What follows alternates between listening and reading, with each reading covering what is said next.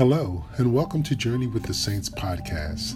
This is Garnet Purnell, a seminarian student at Mount St. Mary Seminary, the Athenaeum, located in Cincinnati, Ohio. Today I want to share with you a brief story about one of the saints, actually more than one of the saints of the Catholic Church today, and happy All Saints' Day to all of our saints in heaven. It is my hope that through these podcasts you become more familiar with the various saints, and if needed, prayers can be offered for their intercession.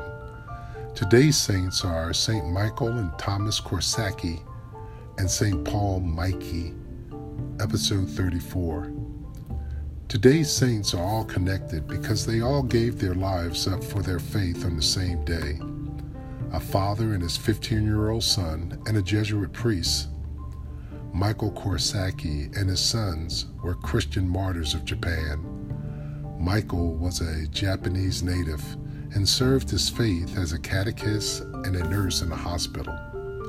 He and his son Thomas were arrested for being Christian. Thomas was a boy who gave aid to the Franciscan missionaries, and he and his father were crucified at Nagasaki. Born into a noble family, Paul Miki was part of a samurai clan of the Harima province. He was educated by the Jesuits in their missionary seminary and later joined the Society of Jesus in 1580. Recognized for his preaching and his method of evangelization, Paul was arrested by the officials of Toyotomi Hideyoshi, the commanding general of Japan. The Miki Castle in Harima was a prized possession of the Hideyoshi, as it played a vital part in strengthening his political powers.